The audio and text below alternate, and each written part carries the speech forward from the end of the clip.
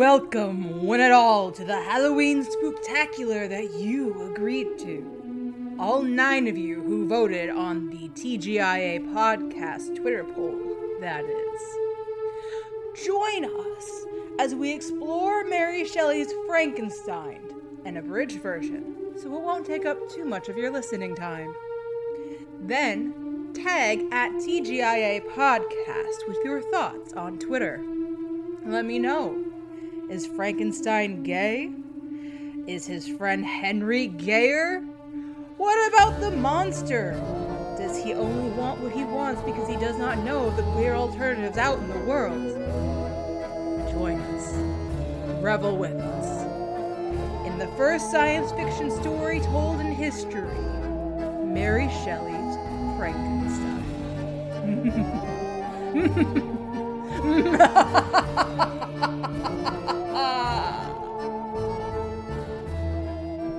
Frankenstein, or The Modern Prometheus, by Mary Shelley.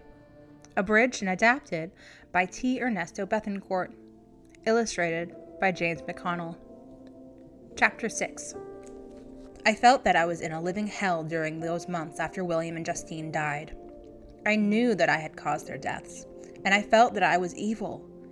I started spending more and more time alone. I could not face my loving family. I began to take long walks. One day, I decided to climb a high mountain near my home.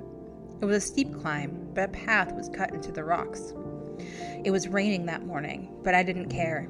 I wanted a long, hard walk. It was nearly noon when I got to the top. I looked down at all the beauty below me. I felt good. Then, suddenly, I saw a form of a man. He was far below me, but was climbing toward me. How quickly he moved. He jumped from rock to rock like a mountain goat. He seemed to care nothing about falling. As he got closer, I saw how big the man was. My heart sank. It was the monster. I shook all over with anger and horror. This was my chance to get him. Even if I died trying, I would even the score for poor William and Justine. As soon as he was close enough, I cried out, "You devil! How dare you even come close to me? Come a little closer, and I will kill you. I will crush you. You are a monster. If killing you would bring back the people you killed, I would kill you 1,000 times. The monster did not try to harm me. He just gave me a horrible smile and said, "I thought you'd act this way. People always hate those who are low and unlucky. And I am the unluckiest creature of all. Even the lowest man in the world is loved by his creator. Frankenstein, you are my creator. Yet you hate me. You and I are tied together forever until one of us is dead." He pointed his finger at me. "And you talk of killing me. What kind of man are you? You gave me life, a life of horror. All men are turned against me. I did not choose to be the thing you made me. You owe me something, Frankenstein. If you don't give me what you owe me, I will kill every last friend you have. I will kill the rest of your family. The deaths you have seen so far will be nothing." "You devil!" I cried. I jumped at him. He got away from me easily. "Careful, Frankenstein," the creature said. "I am much stronger and bigger than you are. You made me so. I could break you like a dry twig, but I won't do that. You are my creator, and I cannot raise my hand against you. You call me a devil, but I would not have been this way. Life has made me a killer. I would have been like an angel, but after you gave me life, you left me. You turned away from me. I have been evil because I am unhappy.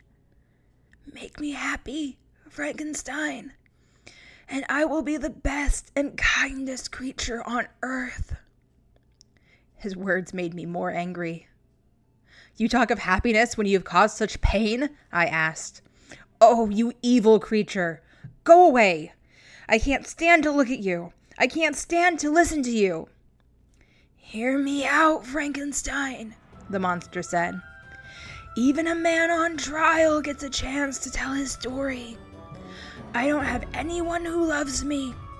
Everyone's hand is raised against me, and it is not my fault. You must hear me out." I thought about what the creature was saying. I was his creator. Maybe I did owe him some happiness. Maybe I should listen to what he had to say. The creature told me to follow him. He led me to a hut a few hundred feet below the top of the mountain. It was there that he told me his story.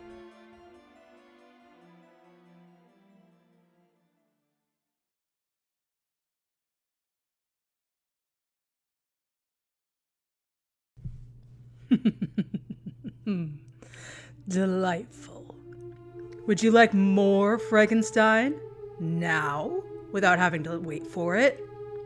Go to patreon.com/TGIA podcast and join with any monetary level you desire. There, these episodes will be released as they are edited, so you will not have to wait like the rest of the mere mortals. Questions? Comments? Just want to hang? Go to twitter.com and comment, tagging @TGIA podcast. We are here to be spooky with you.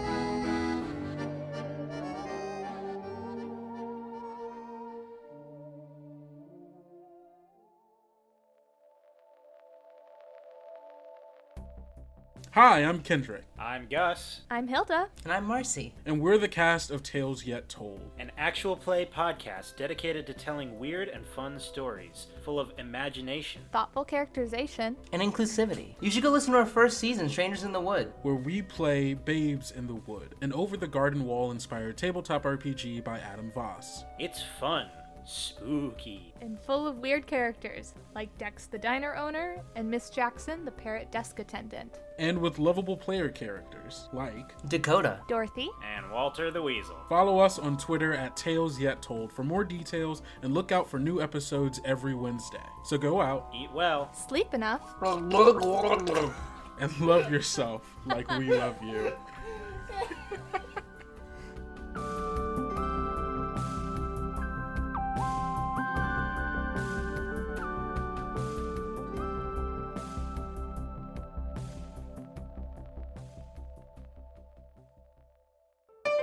Be gay.